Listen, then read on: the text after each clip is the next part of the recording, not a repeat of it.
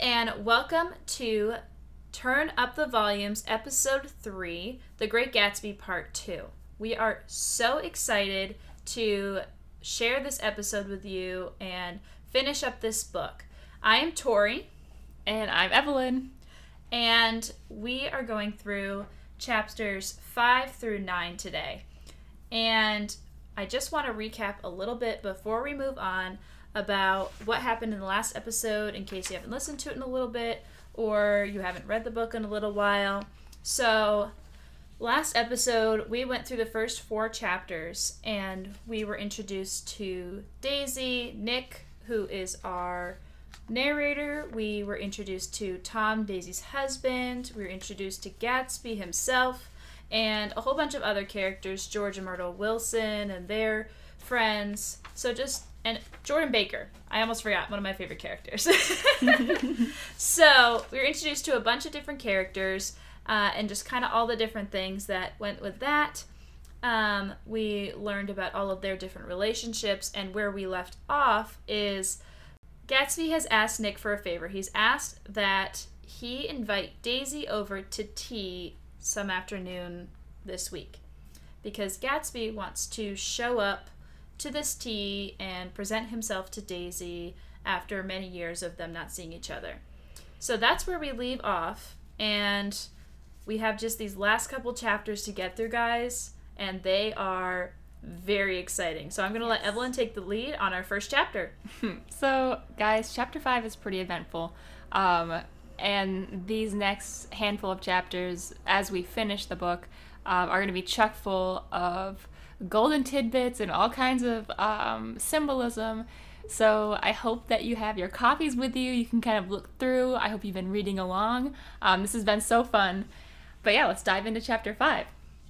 So we have Nick coming home to West Egg, and first of all, he sees Gatsby's house just like lit up.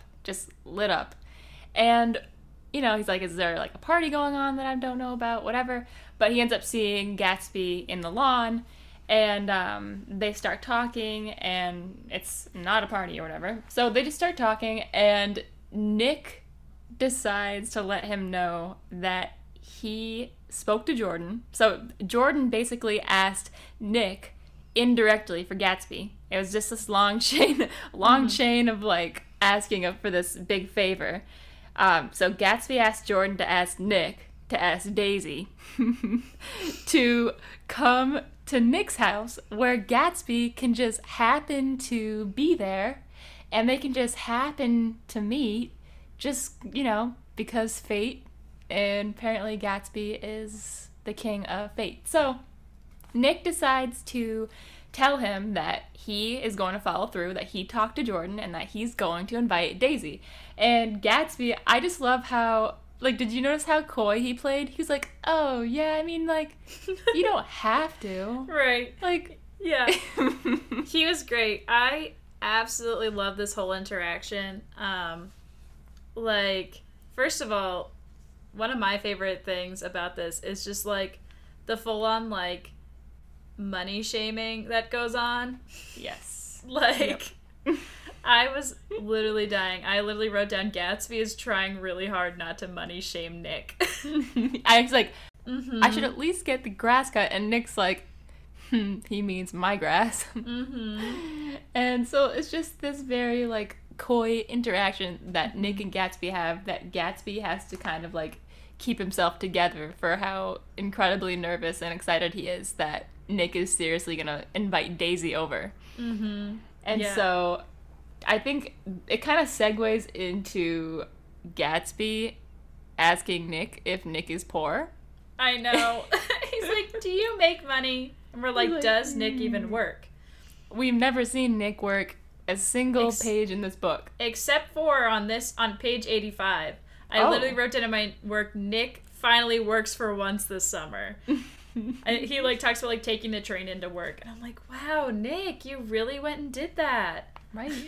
At least he's being honest. Yeah. So Nick immediately assumes probably the worst, that Gatsby's like suggesting that he gets involved in whatever shady business that Gatsby's been involved in. And how do we segue out of here? Hold on. We go into Nick getting a hold of Daisy, right? And so Nick prefaces it with saying, "Don't bring Tom to my house for tea." And it's kind of like, okay. And I love what she says too the next day when she actually shows up. She's like, "What, are you like in love with me or something? Why do I have to come here without my husband?" Yes, very flighty, very charismatic of her to say yes. Yes. And I love, so we see the next day, we see that Gatsby is at Nick's house. He's a nervous wreck. Like, you know, we don't really see Gatsby so nervous before. He's just kind of seems like this elusive, put together dude. But he's, you know, physically shaken, and, you know, this is a big deal to him. Yes. The fact that Daisy is coming over, okay? And, so, even to the point where he's like, he can't take it anymore. He's like, all right, she's not coming, I'm leaving. Yes, yeah, she's like 5 minutes late, and he's like, all right, I'm out. Like, this is too much work. This is too much. Way too much. But, of course, she does show up. And that's when she's kind of like, what the heck? So why did I have to come here alone?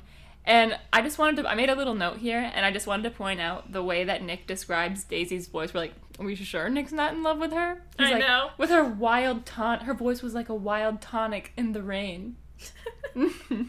Okay, yeah. Nick. He's honest. He is. So they have their really, really uncomfortable meeting. I mean, like, Gatsby's in there, Daisy's in there. It's clear that everybody in the room is uncomfortable. Do you have anything you wanted to add about this, just their, like, initial meeting there? Yeah, so I had done a little bit of research on this scene because I needed something to kind of comfort me in the awkwardness of it all. Yeah. And so first of all, Gatsby was in Nick's house previously, and then as Daisy came in, he left out the back door and like shows up at the door sopping wet from the rain outside. Like, I just picture like water running down his brow, like just such like a sorrowful look on his face, you know, like very like just so manipulative. Right. Like, this is a set. Yes, and this whole dramatic moment, which, you know, it's Gatsby. Would we expect any less? But I found this quote from Sparks Notes that said that Gatsby worries that even if Daisy accepts his advances after this meeting, things between them will not be the same in Louisville, and that's why he's like so precise about everything and bringing all the flowers in and having the grass cut just so and wearing the specific suit and everything. Right. So it's all this very specific show to kind of guide Daisy back to that feeling of when they were young. Right. He's trying to capture the past. You know what I mean? He's trying to relive the past, and I definitely get that vibe that he's trying so hard. He'll drive himself mad, you know what I mean, before he lets the past slip through his fingers. Like, he wants it to come to fruition. He wants it so bad that he'll go to any length to get it. Yeah, exactly. And from this point on, like, this is a very pivotal moment in the book until now. Like, this idea of Gatsby and Daisy even meeting or getting together or her coming to a party has just been an idea, and now it's finally come to fruition in this scene. And it's a very awkward introduction to that, but honestly, I couldn't see it going any other way. Like, if they were really had a relationship and they hadn't seen each other in many years, like, it wouldn't have been any other possibility of that going that way. So, right, it had to happen. I will say there is one thing that I didn't pick up when reading, but when I was researching, I was like, oh my gosh, it's such a cool little thing. I have to bring it up. So, I don't know if you remember when you were reading this chapter, but when Gatsby has his reunion with Daisy, he awkwardly knocks the clock off the mantle. I love it. And he tells like Nick it was a mistake and everything. And what my research said was, as again from Sparks Notes, because they're amazing and I love them. Not sponsored by Sparks Notes. I adore them. Said, as the novel explores the ideas of love, excess, and the American dream, it becomes clearer and clearer to the reader that Gatsby's emotional frame is out of sync with the passage of time. He gets upset that Daisy knows other men, and basically upset that she's running around alone, even though he hasn't even figured out the whole story yet. But he's just upset by the fact that she's got other things in her life besides him, you know? So, right, he's like, how the devil does Gatsby know my wife? Like, what? Literally. How?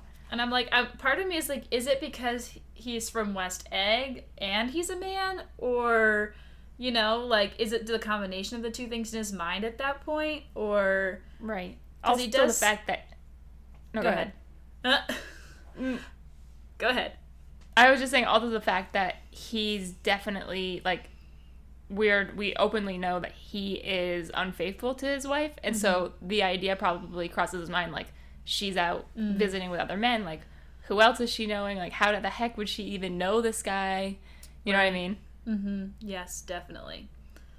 So then, moving forward a little bit, Tom and Daisy end up going to one of Gatsby's parties, and I'm honestly, I don't know if I liked any part of this chapter, like, as a person. Like, reading it was great, but, like, if I was a person, like a fly on the wall, I'd be so uncomfy through this whole chapter. Yeah. It was very uncomfy. Yes. But, so Nick comes to the party, and he has a very different opinion this time of Gatsby's party. He finds it very garish and overwhelming, and just finds it unfavorable. And you start to notice that Daisy, even though she defends Gatsby from Tom, she also seems uncomfortable. She pretends to be having a good time, but she's very overwhelmed by the garishness of the party. Yeah, and that might also stem from just Daisy and Tom being from East Egg, where a party that they might go to would be like probably these old wealthy aristocrats, and now at this party it's all these like celebrities and new money and you know, very different audience. Yes, definitely. And Tom just keeps just ragging into Gatsby, saying that his money comes from bootlegging and all these different things, and he couldn't have possibly afford this house. He must have some ties to something illegal. And Daisy's defends him, saying he owns a chain of drugstores and all these different things. So, yeah, I just thought it was very interesting. Yeah, no, this whole chapter is very interesting. A lot to think about. Yes. And then a quote I had that I thoroughly liked was on my book. It was on page 112. Is he wanted nothing less of Daisy than that she should go to Tom and say, "I never loved you." And that just, whew, and that is a recurring phrase throughout this book. Yeah. So, like I said before, Gatsby wants things to be exactly the same as they were before they left Louisville, and Nick brings up that Gatsby can't change the past, and I believe the quote in our bio is the change the past? Why, of course you can, old sport, you know? Like, he's just so committed to the idea that he's like, yes, this is, like, what I want. Like, we can repeat the past. We can make it our own. Like, he just keeps living that very lofty dream that he has, even while his dream is standing in front of him with her husband, you know? Yeah. That's, like, red flag number 1. Yes. Yeah. So, something that that Sparks Notes had pointed out was it's worth noting that Fitzgerald, the author of the book, never shows the reader a single scene from Gatsby's affair with Daisy, just socially. Like, we never see them really, like, they talk about things, like, they talk about they kissed in the past, but they never ever write about anything explicit between the two. And it's it's all very either from what Nick has seen or Tom thinks has happened. it's never from Gatsby or Daisy's perspective. Right. Like, we definitely get firsthand, we see Tom and his mistress, but we don't really get that full-on scene of, you know, knowing exactly what is going on between Daisy and Gatsby. Is there really anything, like, dramatic going on between them other than clearly infatuation and whatever? But, right. Yeah. And we don't even know if they are doing anything, you know? Like, that's kind of the mystery of it all, is we assume they're having an affair, but we don't know. Right. They're at least having definitely believes it. Yes. They're at least having an emotional affair. For sure. It might not be physical, but it might be an emotional affair. Right. So, anything else on chapter 6 before we get into one of the big chapters? No, just the fact that, you know, with Daisy not enjoying her time at the party, and the fact that she's not renouncing her her husband, is kind of definitely little things probably nagging at Gatsby that things are not the same. Things cannot be the same. And then Nick comes out and says it, and then Gatsby's like, no, it can. Of course you can. We're gonna make the past happen. So he's gonna make sure this happens. He's ending this chapter with, like, yes, the past can be relived, and I'm making it happen. Yes, definitely. So chapter 7. Yes, chapter 7. Do you want to take this one? Sure. All right, Gatsby. All right, let's see. So we notice some odd behavior in the beginning of this chapter. And so first we notice that there are no lights on at Gatsby's house. Normally it's lit up from bottom to top, and it looks dead. He's like, what is Mr. Gatsby? Like, is he sick? Like, what other explanation is there? And so he also sees that Gatsby's staff has been dismissed. Like, all the original staff that he's had there, they're just straight up gone. They were let go, and they were replaced with all new staff. And so finally he's able to talk to Gatsby, and he's like, what is going on here? Like, I heard that you fired all of your staff. And he's like, yeah, because for Daisy. I did that for Daisy. For Daisy. Everything's for Daisy. And he's like, because she comes over in the afternoons. Like, this is strongly hinting that there's something going on, at least in Gatsby's mind, or at least he's implying that there's something going on, because he doesn't want the servants whispering and talking and gossiping, probably about her reputation, at least that's what it's implying here, so that she can come over whenever she wants, and that they can be comfortable knowing that nobody's gonna spill the tea. Right. And I believe that Nick had heard from some other, like, local West Eggers that that none of them are servants. Like, they don't have any training, they haven't been employed as servants before, and I think Gatsby confirms this and says that they are some of Wolfsheim's, like, associates, which just adds to the of it all. Yeah. Yep. So we have them segueing from this odd behavior to a lunch at the Buchanan's house. So Gatsby, for whatever reason, I have no idea why this was thought to be acceptable or anything, but he is being invited over to Daisy's house, which is pretty bold. It'd be like if Tom was inviting Myrtle over for a lunch.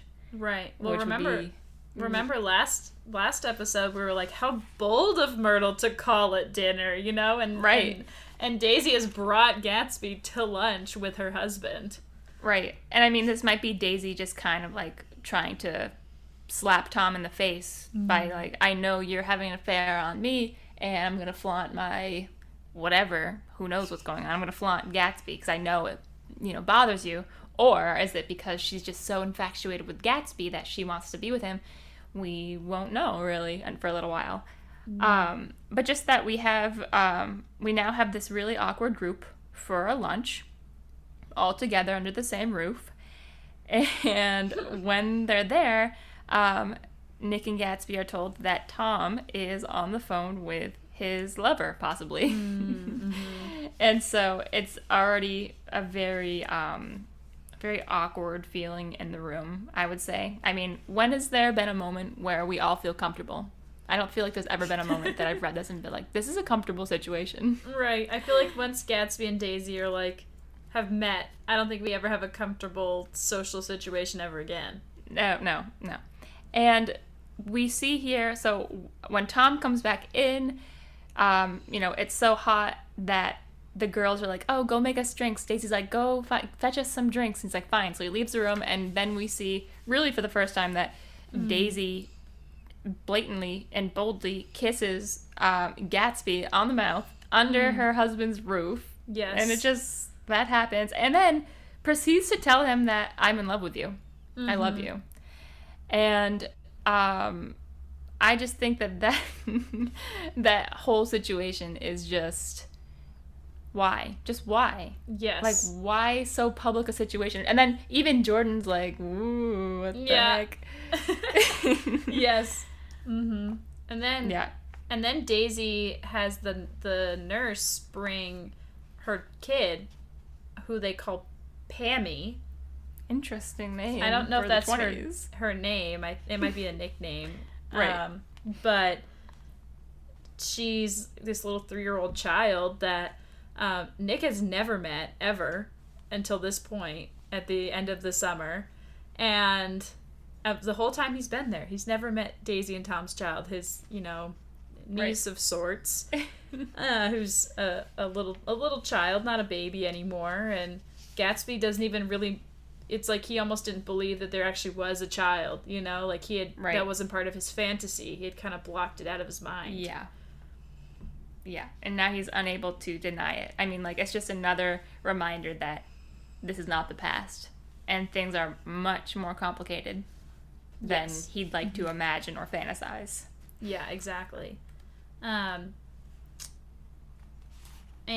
there's there's a couple lines here that I thought were very interesting, between an interaction between Daisy and Jordan. And it's one of my favorite lines of the book, and I've definitely used it in Instagram captions before. So it says, "What'll we do with ourselves this afternoon?" cried Daisy, "and the day after that, and the next 30 years. Don't be morbid," Jordan said.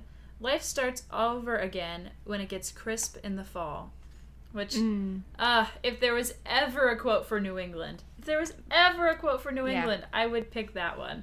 No, I was going to say, I don't know exactly where everybody's listening to this podcast from, but that definitely rings true, especially if you're from, the Northeast and New England, and, that feels very true. It's very reviving, especially in New England, I feel. The fall is peak time. For sure.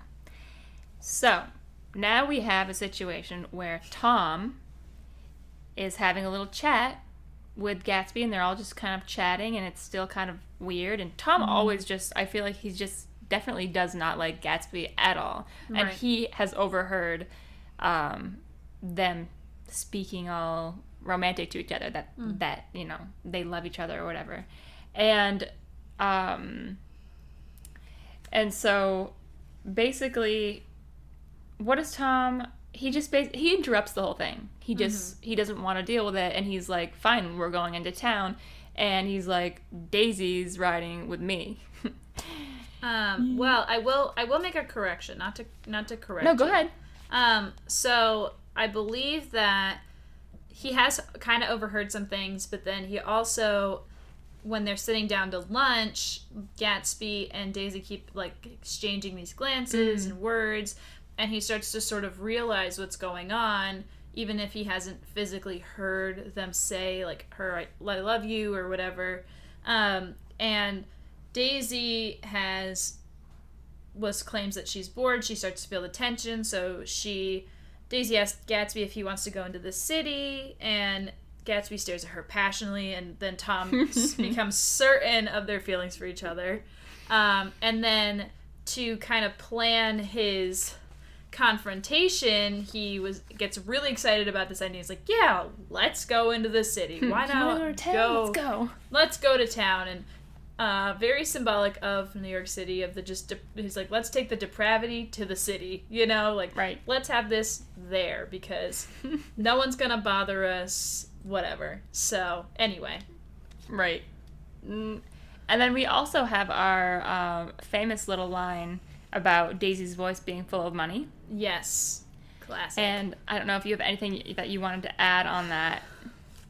I mean, I get a very specific feeling about that line. I don't have any notes on it, but when I read that, I definitely could just picture just how she says her words and how she talks with no abandon because of her money, because she knows no matter what she really says, it doesn't matter, you know, and she just, you know, doesn't speak her mind necessarily, but she can be flighty and she doesn't have to say anything of importance because she doesn't need to, because she's set for life.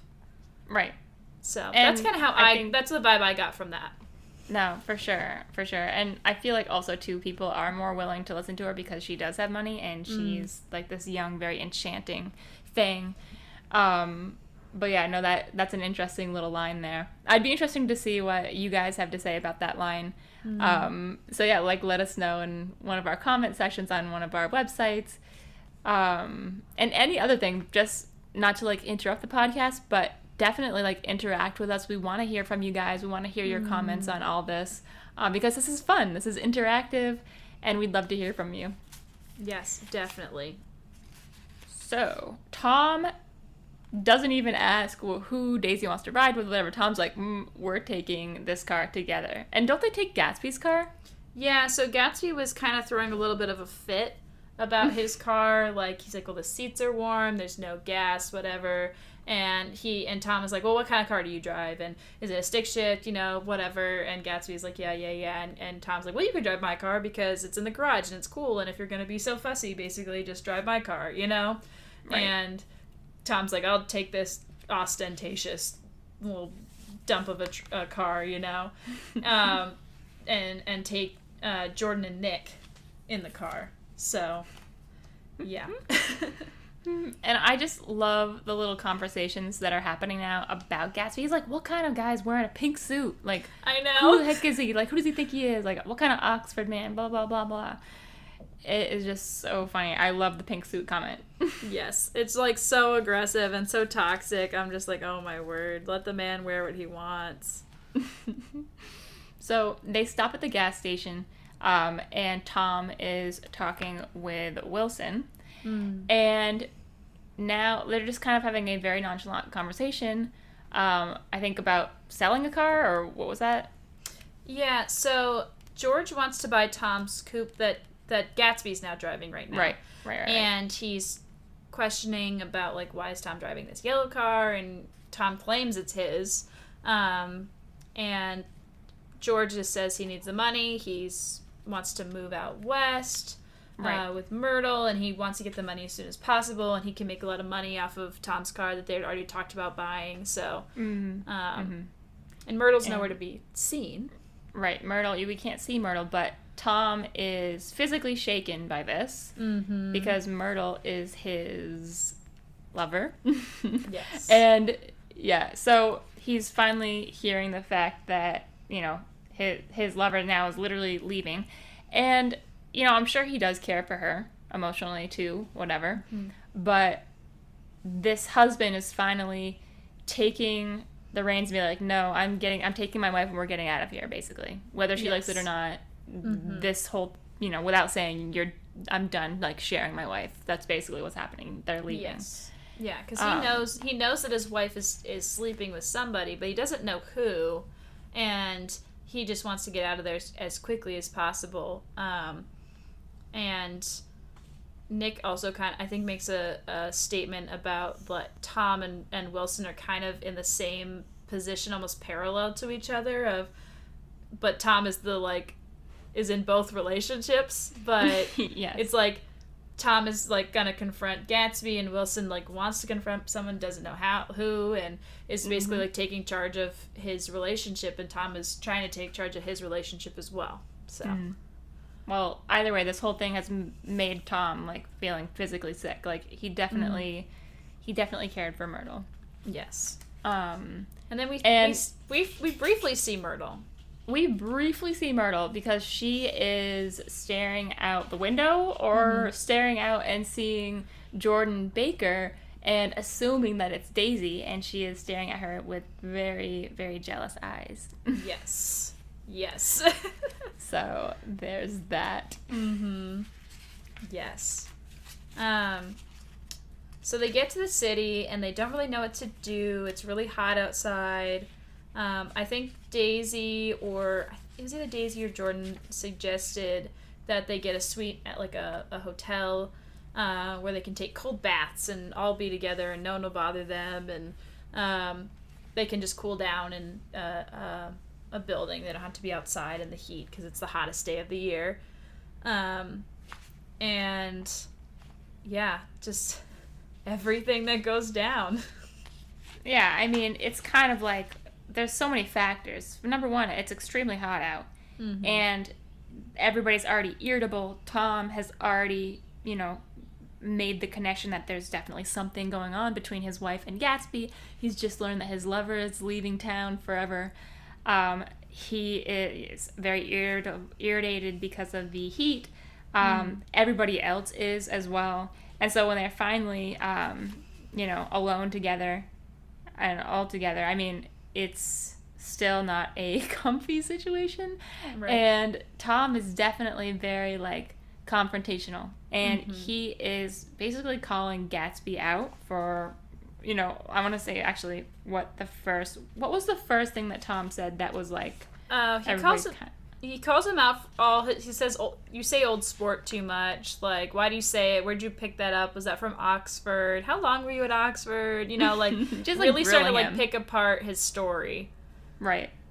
Right. And so it gets to the point where Gatsby has had enough. And Gatsby's holding all this information inside him that is just ready to bubble over because he's so psycho in love with Daisy that he's tired of pretending that this is how life is just going to go on. Daisy living with Tom living with Daisy, and all that stuff. So Gatsby's like, oh yeah, well, I've got something to tell you, old sport. And then he's like, Daisy's never loved you. Never. She doesn't love... Daisy's once. Not saying any of this. Right. And, everybody in the room's like, this is... Whoa. Daisy's like, let's just leave. Come on, guys, let's not do this. Let's leave, which is such a cop-out because I know. Daisy's definitely stringing them along. Yes. And she's like, does anybody want to meet Julep? She's just trying to make things pleasant and normal. And we're like, your two men are fighting, Daisy. It's not going to be normal. And it actually just kind of broke my heart a little bit, too, because Tom clearly does love Daisy, even though he's not always the best man or whatever. But he's like, you never even loved me, not even that time that... I carried you so your shoes wouldn't get wet. He just, bring up these very, intimate moments. And to the point where Daisy cannot deny that she loved him at some point, which I'd argue that she obviously still does. Yes. And, she's explaining that she cannot just say that she's never loved him because that would be a lie. And, Gatsby's like, well, she's planning on leaving you. She's going to leave you for me. And... this is how it's going to be, and now just drop that bomb. Just dropped it on the whole room. Everybody knows now.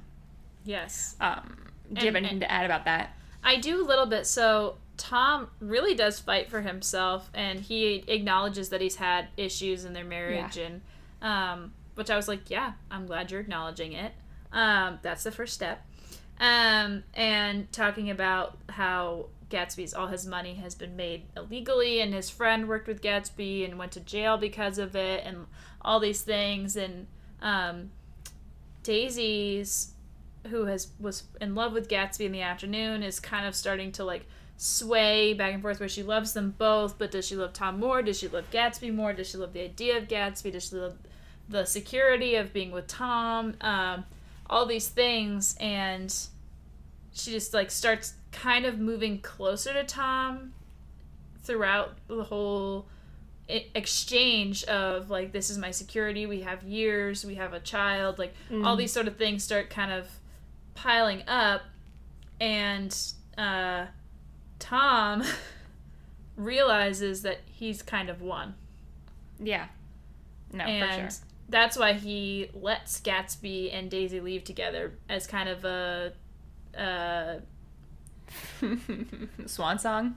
Yeah, he's bested Gatsby, and it feels no worry about Daisy going off with Gatsby on the ride home because he knows that Daisy will be back at the house and won't leave, you know? Yeah. And then we have, after the two of them have left, we have this fun little realization from Nick that, oh yeah, it's my birthday. Oh my I'm gosh, 30. okay. This is one of my favorite foreshadowing moments. One of my favorite is Nick's quote where he says, "So we drove on towards death through the cooling twilight." I absolutely love that quote. I wish I had used it as my senior quote. It is a pretty good quote. Like, the most foreshadowing, and like in the moment they're talking about like, oh, we're getting older, like no one can escape death, you know. So we're like just driving towards our death because minutes are passing and we're just getting older and we're getting closer to death as we drive. Literally, like, bam. Like, Bam. well, So Gatsby and Daisy are responsible for the car that hits Myrtle. Okay, but we see that Tom and Nick and Jordan come up on this scene, and I think at first we see Tom's little remark like, "Oh, good, finally, Wilson will have some business." Right. And then he finally realizes that, wait a second, he jumps out, he's distraught, he knows this is Myrtle, dead. Like, so she's not even just leaving anymore, she's literally dead. She's gone. Yes. Yeah, and I was a little taken aback rereading this of how violently her death was described. Yeah, I mean, we don't even get a full description of some of these characters, but we got a good view of her dead corpse. Yes, it was. Well, it was quite horrific. The things that were written about her dead body, of like just different things detached from her body that shouldn't be detached, and like, yeah. I was like, I read it and I was like, oh my gosh, I was like, high schoolers read this? Like, I read it in high school, but I was like, this is pretty graphic. Like, yeah, it is for sure.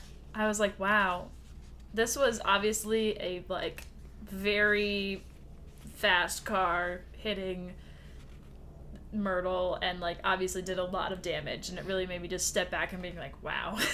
Yeah.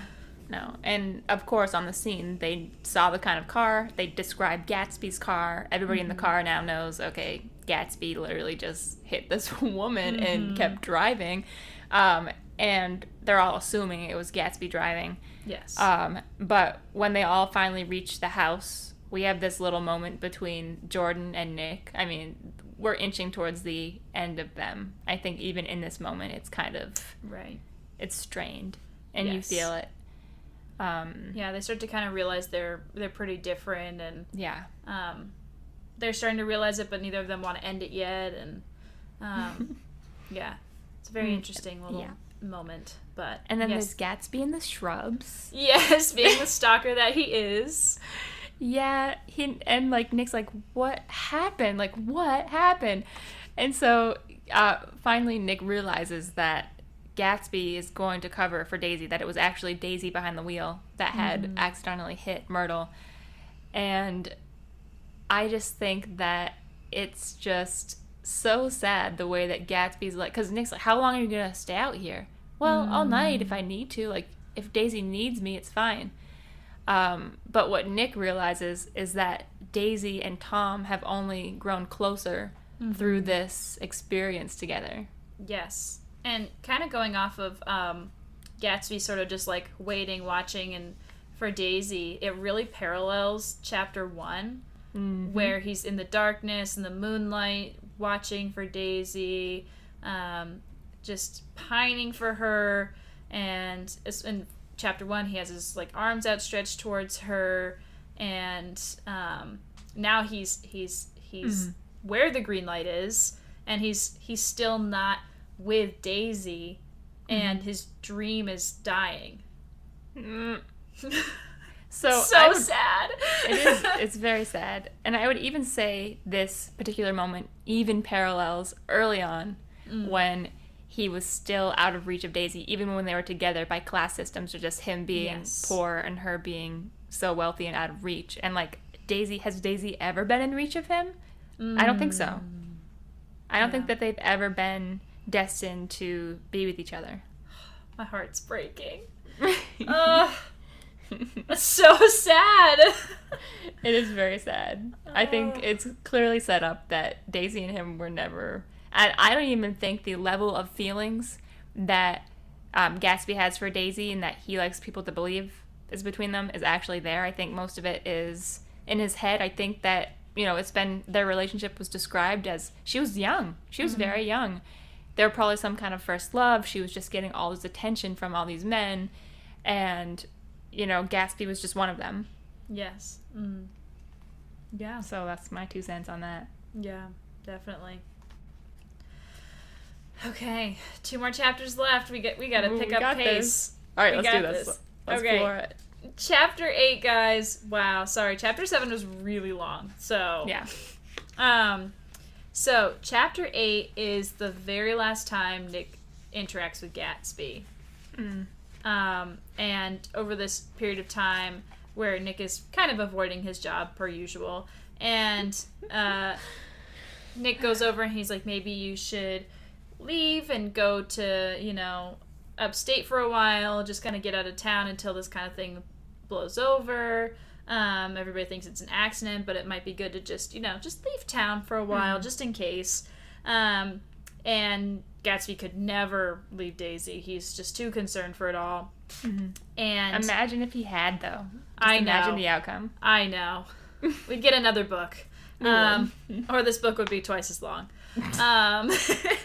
But Gatsby starts telling Nick about how he was courting Daisy when they were in Louisville in, I think, 1917. And just talking about how he loved that she was just so popular and had lots of gentleman callers and just was so desirable because he was picked among the many to kind of be with her, and how he felt very close to her and felt married to her, which I thought was interesting. Yeah. And then she promised she'd wait for him until after the war, but she couldn't she needed the security and the approval of her parents, and she didn't want to wait, so she ended up marrying Tom, as we know. But he had a solid social position, and her parents approved of him, so she's like, well, he's probably dead in the war anyway, so... Right. I might as well take this chance while I have it. Yeah. But something that Sparksnotes had said is the reader has already seen that Gatsby idolizes both wealth and Daisy. Now it becomes clear that the two are intertwined in Gatsby's mind, which I thought was an interesting thing. Is he's been seeking wealth, and then inadvertently the wealth of Daisy and also Daisy herself kind of all intermingled together as his one big dream. He's not like separately seeking wealth and separately seeking Daisy. It's all one big goal in the end. Like, Daisy is the package deal. She kind of represents everything that he's wanted in life. Yes, exactly. And, yeah, it's also just bringing back that American dream that we see kind of woven throughout the whole story. This symbol of everybody searching for the American dream on the East Coast, which is interesting to me. That's fun. But, yeah, it's that whole couple pages there on their backstory was interesting, kind of the difference of that between that and Jordan's recounting of seeing Gatsby in the car and everything. So we got a little bit more detail there. So next, Gatsby's gardener interrupts and asks Gatsby... Well, he tells Gatsby he plans to drain the pool because summer's over, it's starting to get cold out, he doesn't want the leaves to clog up the drain and everything, and Gatsby's like, well, just wait, I haven't swum in the pool all summer, I should swim today, kind of holding on to that last little bit. And I had a point about that of kind of how the weather has really shown a lot of different symbolism throughout the story, and how yesterday, when everything was super passionate and fired up, it was the hottest day of the year, right? Oh, yeah. And then as Gatsby's dream is dying, it's cooling down, and he's trying to hold on to that last little bit of that passion, that fire, by holding on to summer. Yeah, no, that is true. Everything, they're just like, please don't let the pool get clogged and ruined. Like, summer can come again. It's gonna be okay, you know, like... Right. Well, it won't be the leaves to clog the pool. Yeah, so Nick goes to leave, and he compliments Gatsby for the first time ever and the last time ever, saying that he's worth more than the Buchanans and all of their friends. Because I think Nick had said in the book that he really just disapproved of everything about Gatsby, and that's why he had never complimented him before. So I thought that was interesting. So that was big. Yes. And then he leaves, and he goes to work. Finally. Wow. I know. Good job. So, we hear George's side of things, of what happened. He's explaining it to his neighbor about how he found out that his wife was cheating, and he'd locked her up upstairs and told her they were moving, and he was getting money, and they got into this big fight. And he had, showed her the sign of Dr. T.J. Eckleburg, and he's like, look at the eyes of God, and look at your sin, and all this stuff, and he's, you can't hide your sin from the eyes of God, and, like, really pointing out the sign of, like, you're always being watched here, and all this stuff. And she ends up running out into the street, one, to get away from Wilson, but two, because she sees the car from earlier that Tom was riding in, hoping to flag him down and have him take her away before George can leave. And she was taken away. She was taken away to another life. That's for sure. Yeah. A real explosive life. Oh, wow. Sorry. That was morbid. That was a little morbid. I can hear Jordan telling me now, don't be so morbid. Anyway. Yeah. So that's what happens on Myrtle's end. And Wilson is just overwhelmed. He's distraught. And he really believes that the billboard of Dr. T.J. Eckleburg's eyes are the eyes of God. And when he wakes up the next morning, he's overwhelmed, and he believes that the eyes want him to seek justice, seek revenge for Myrtle. Because that's sane. Yes, so he decides he has to kill her lover, because he doesn't know who her lover is yet, so he starts asking around, figuring out who killed Myrtle, right? Who this lover was. And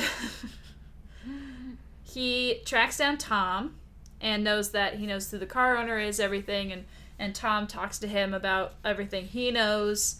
And Wilson ends up at Gatsby's house.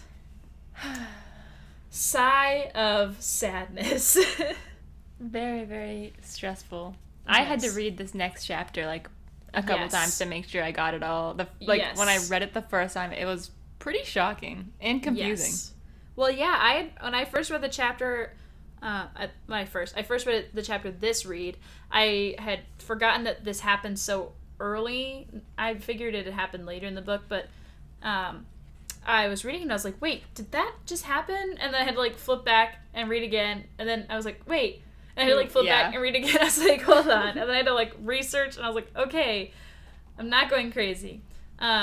If you haven't read the book, what we are talking about is Gatsby on a air mattress / pool floaty, which pool floaties weren't really a thing. But it was basically an air mattress, floating on the pool, enjoying his last day of summer, when George Wilson storms into the house with a gun and shoots Gatsby in the pool. And then shoots himself. A murder-suicide. Wow. So tragic. Well, I hope he's happy now. avenging his wife in that way. Yes. I mean, not his wife. George is not the husband, right? Wait. Oh, Tom? Wait, who's... George just killed himself, right? Yes. Right, okay. Yes. I was confused for a second. Yeah, he kills himself. He has nothing to live for, but he thinks that God wants him to seek justice before he leaves this world. So, Nick comes back and helps get Gatsby out of the pool, and he pictures Gatsby's final thoughts of being him disillusioned by, like, all the emptiness and, like, everything without Daisy, and he's lost his dream and everything, and how he died not having obtained that, which was just... It was really tragic, and I think the thing that came to my mind when I was reading that is the Shakespeare quote, like, with these violent passions come violent ends. And that's something that just kind of rang out in my thoughts. Yes, definitely. So I think this is a good place to kind of point out the sign itself, which has had some kind of confusing symbolism throughout the book, and I also had to look into this a little bit, and I'm just going to read this paragraph because it's a very confusing piece of symbolism in the book, so I'm going to read this from Sparks Notes. If you'd like to look up more about this, I highly suggest looking at their website because they have a bunch of information on this. But they said... though they suggest the divine scrutiny both to the reader and to Wilson, the eyes of Dr. T.J. Eckelberg are disturbing in part because they are not the eyes of God. They have no precise, fixed meaning. George Wilson takes Dr. T.J. Eckelberg's eyes for the all-seeing eyes of God and derives his misguided belief that Myrtle's killer must have been her lover from that inference. George's assertion that the eyes represent a moral standard and the upholding of which means that he must avenge Myrtle's death becomes a gross parallel to Nick's desire to find a moral center in his life. The eyes of Dr. T.J. Eckelberg can mean anything a character or reader wants them to, but they look down on a world devoid of meaning, value, and beauty, a world in which dreams are exposed as illusions and cruel, unfeeling men, such as Tom, receive the love of women longed for by dreamers such as Gatsby and Wilson. So I just wanted to clear the air on the eyes that watch the Valley of the Ashes. I know we had previously talked in the last episode about them perhaps being a watcher or the eyes of God, but it really, to any character, can be anything that sort of makes them feel some sense of morality or some sense of overseeing shit, but it really just means what it means to you as the reader or as a character perceives it. I like that. Yeah. So, last chapter. So, Gatsby is dead, and nobody can get a hold of Daisy or Tom, and they've been tried many times. Apparently they left town. That's nice. But, yeah, so they're gone. He even calls the business associate. What's his name there? Wolfsheim? Yeah. Wolfsheim? He's not coming. Yeah. He's not coming to the funeral. He called another business partner that literally just hung up the phone, disconnected the line. Nobody is coming to Gatsby's funeral, and it's pretty crazy because in contrast to his parties, he had so many people come to his parties all over the place, but not a single one of those people can take some time out of their day to come to his funeral. You know what I mean? It just shows the superficial relationship he had with the public or the people. Definitely. Which is really sad. But, so for the first time, we actually get introduced to Gatsby's dad. His father shows up because he saw the article in the paper. He's just described as this sad-looking old man that, walking through his son's house, you could see the grief on his face, but you could also see this pride, like how proud he was of his son, and what he had accomplished, because he goes on to tell Nick that he's always been motivated. He's always been hardworking and determined, and he even shows him, like, that little paper book? that Gatsby had written in on September 12th, 1906. Just everything that he was resolved to do and the things that he would do to better himself. You know, it just kind of showed who Gatsby was as a person. Do you have anything you'd wanted to add about the father? I'd just like to say his name is Henry Gatz. Yes. And Gatsby's name was James Gatz. And his father had moved to Minnesota, and that's where he had traveled from. So he came a long way out to come to his son's funeral. And yeah, that's kind of all we really get on him. The funeral itself, the only people who show up are Nick, Mr. Gatz, and some servants, and then Owl Eyes, if anybody remembers him. Yes. The man with the big glasses who is shocked that Gatsby's books are real. So, yeah, the randomest people show up for funerals. No, it is bizarre, the people that you can run into or see, or you had no idea, like, had a relationship with the person or cared. But it's interesting to see that somebody showed up that wasn't just family. Yeah. So they have the funeral. And then I'm trying to see if there's anything else to add about the funeral. Nick had was really trying to throw a big funeral. He had this one guy, I don't remember his name, but he was friends with Gatsby, and Nick had met him before, and he's like, oh, I can't make it that day, but I left some tennis shoes there. If you see him, can you mail them to me? Right, nonchalant. Very nonchalant about Gatsby's death, and there's also just reporters always there, and just very obscene, not respectful at all, and of somebody who had died recently, been murdered. So very garish, like West Egg should be. Yeah, Nick just was trying to do right by him, you know, respect him, and he was a friend, you know, even though they didn't know each other for so long. I think that it was clear that Nick was trying to make sure his funeral was done right, and he was definitely frustrated that nobody was coming out for him. Yeah, definitely. So they have the funeral, and then we kind of get some wrap-up stuff on Nick's life. Yes, with Jordan. Yes. Yeah, do you want to talk about Nick and Jordan? Yeah, I think another chapter previously we forgot to mention the little phone conversation that they had, and that it was just so bland, and that somebody hung up. They don't even know which one of it was of them that hung up the phone, but that it was kind of like the ending of their relationship. And then they had this conversation. I don't know how long. Did it say how long later it was? Was it 2 years? I think it was before that, because the book is being written from 2 years later. Right. So I think it was kind of all in that sort of fall era. I think maybe October when he's right before he leaves. That Jordan and they kind of have this conversation, and that they don't have any bad blood between each other, but that, you know, she tells him that he really did affect her, and that was very like an unnatural feeling for her. And that it's just, I love how he said, she says that I thought you were rather an honest, straightforward person, and I thought that was your secret pride. And that he answered, he said, I'm 30. I'm 5 years too old to lie to myself and call it honor. It's just kind of funny, just the way that, you know, that they can just talk so candidly to each other. And then the fact that he's like, you know, she didn't answer, angry and half in love with her, and tremendously sorry I turned away. And that was just the end of the chapter of Jordan and Nick.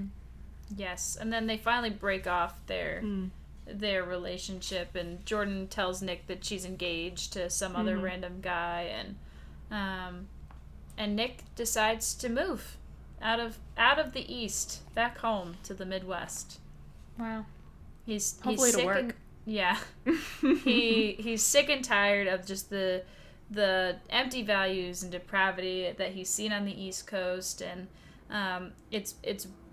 he lived the glamorous life and found that it was empty, and that he longed for the stability and the moral backbone of the Midwest.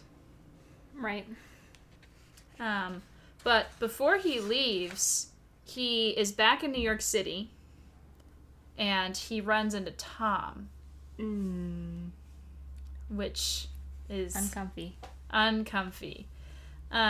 He doesn't want to shake Tom's hand, and Tom gets upset. He eventually accepts because Nick is a pushover, as we know. He is. And Tom blatantly tells him that he was the one who ratted out Gatsby to Wilson, and he's proud of it.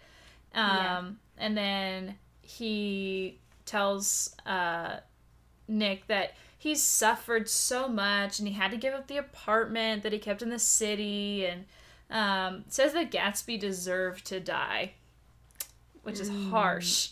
Very harsh. Considering he was the man who basically handed Gatsby over. He was the Judas in this scenario. Exactly. And through this, Nick has sort of figured out that Daisy and Tom are very careless, and they don't really care about the people they claim to, and that they just destroy things that come in their path, and their money will protect them from everything. Yeah. They don't have to face the consequences because they've got money, old money. I was going to say they're very East Egg. Very East Egg. Do you want to say anything on that before we move on to some symbolism? No, just that, that was kind of... I just love the fact that Nick is finally realizing the true characters of all these people he had spent his whole summer with, and how, I think in a way, his opinions of them reversed. And that at the end he ended up really respecting Gatsby, and like he'd even said, you're better than the whole lot of them. So I think that was really big coming from Nick. Yes, definitely. Yeah. So kind of going off of this last interaction with Tom, Nick starts to think that America is not just a country, it's also a geographical entity that has distinct areas that have very different value sets. And he sees the Midwest, that even though it has a strong moral backbone, it is dreary, but the East has a very just bright surface, but below that it's all a show. And I also thought it was very interesting with how people keep going east to sort of find their dreams, whereas throughout history people have moved west to find their dreams. No, that is pretty funny, actually. I didn't pick up on that.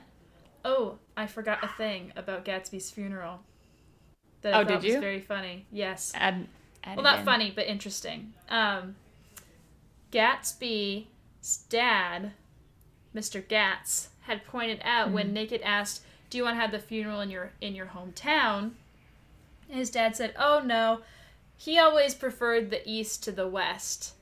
And I thought that was so just funny to me because of how much he just searched and strived to be part of the East Egg culture. Yeah. And just always was stuck in the West. Yeah. So, anyway. No, that's true. So anyway, Nick decides he's going to move back to Minnesota finally, and as he has his last night in West Egg before he moves, he decides to wander over to Gatsby's mansion, where everything's kind of in disarray, and there's obscene words scrawled on the steps that he kind of brushes away, and wow, yeah. Just this whole last page, just it's really a work of art, though, and just the way that he described the house too is, I think it's pretty just symbolic of just the disaster that has taken place, all from Gatsby trying to, this idea of reliving the past, and he tried so hard, and he just, he's always been a go-getter, and he's always, set out to achieve his dreams and his, resolves or whatever, but that it literally killed him. Yes. And that his house is literally a ghost. Yeah, it's an echo of the dream he had, the American dream, and the dream of his love. Yeah, definitely. And then we get our final line of the book. Yes. So we beat on, boats against the current, borne back ceaselessly into the past, is the very last line of the book. So good. I love it. Yes, it's... probably one of my favorite last lines.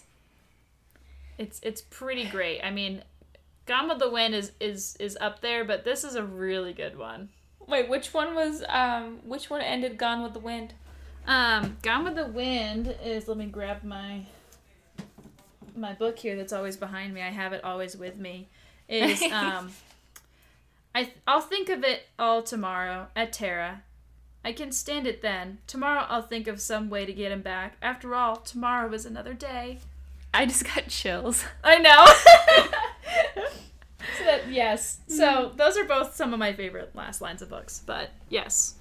So basically, the last line, which I had to read a couple of times, it is beautiful, but it is a little bit word heavy. Is he sees they're all struggling to kind of create this future for themselves, and they're all in these, basically there are these boats just kind of moving against the current and pushing against it, but it all kind of pulls them back.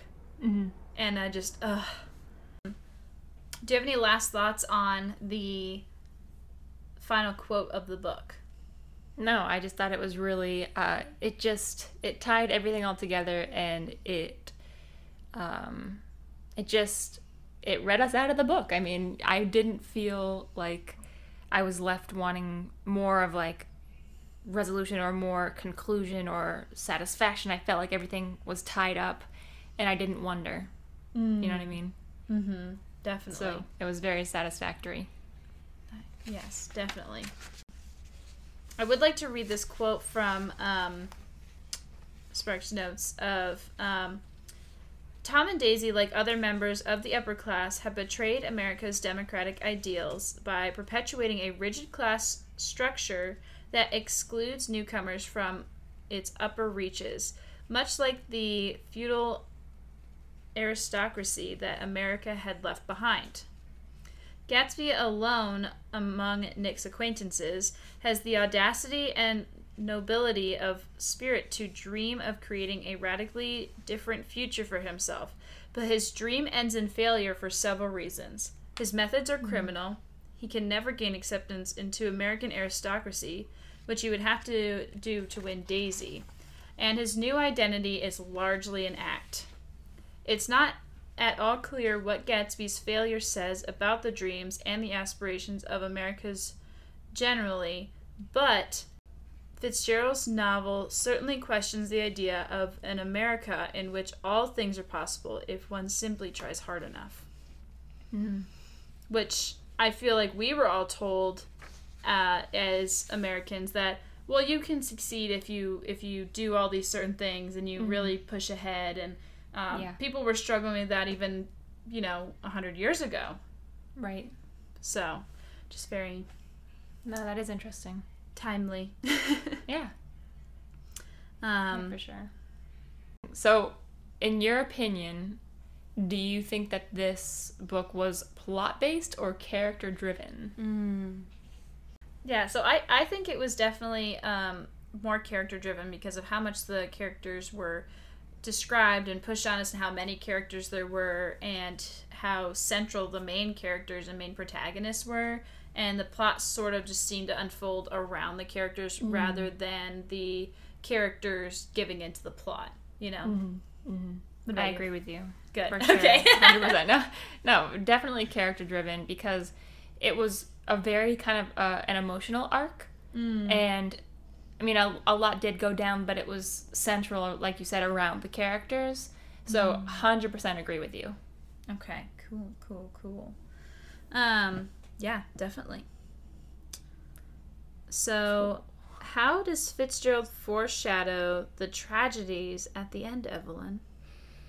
I feel like Gatsby's whole life is kind of it's one big tragedy. And I think that the biggest thing for me that stood out was the light and the way that he would reach out to this light, and that it was always out of reach, and it was never attainable to him. Even as close as he got to the light, it was never something tangible for him. Like, he could never recreate the past. It was always doomed. And I mean, we see time and time again where Gatsby was just, not not quite there. Like, he was separated from, we talked about him being separated from Daisy when they were young because of his class, and he didn't have any money. And then during the war, and then she got married, and then they're, a body of water apart, where he's now, doing his own thing, and she's married, and she has a child, and, it's just this idea, this whimsical idea in his head of the past that he'd want to recreate with her, but it can't happen, and it literally kills him trying. So definitely, yeah, I think it is always, and unfortunately I think it was always his destiny to fail in such a dramatic way. Of he played the part, and he played the part almost to a fault, of pretending and eventually just not being able to pretend anymore, and ending his story in the most horrific and tragic of ways that possibly could be imagined. And his last couple days were just miserable for him. And I think a lot of the foreshadowing had to do with everything you said, and also all of his people throughout his life who were, in his mind, great and wealthy, were all dead, and he kept pointing out that they were dead, and they had achieved their goals, but they were dead. And he did achieve his goal briefly before he died, but then he lost it. So very sad. Yes. Definitely. So guys, this is episode 3, The Great Gatsby, part 2. We have finished the book. I am so excited to tell you what our book for March is going to be, and that is The Handmaid's Tale by Margaret Atwood, which is another book that I have read that Evelyn has not read. Oh, wow. But I haven't read it in also a long time. I read it back freshman year of college, so it's Women's History Month, so I thought it would be really great to highlight a female author this month as something a little bit more modern, but also very relevant with the popularity of the TV show happening and just everything happening in society right now. So we are so excited to read that and share our thoughts with you guys. And if you have any suggestions about books for April or May or anything down the line, please send them to us. We would love to hear your book suggestions because we want to read what you guys want to read.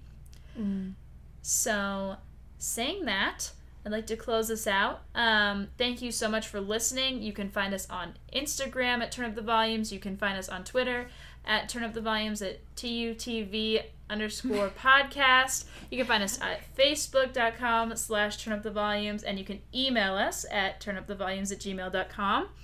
And we just ask you guys that you can just share this with your friends, listen to it on your commute in the morning, tell people about the podcast, share the social media accounts to them. We really want to get our following up, and we'd love to interact with you guys as much as possible. And with that, I'm going to close this out. All right. So we beat on, boats against the current, borne back ceaselessly into the past.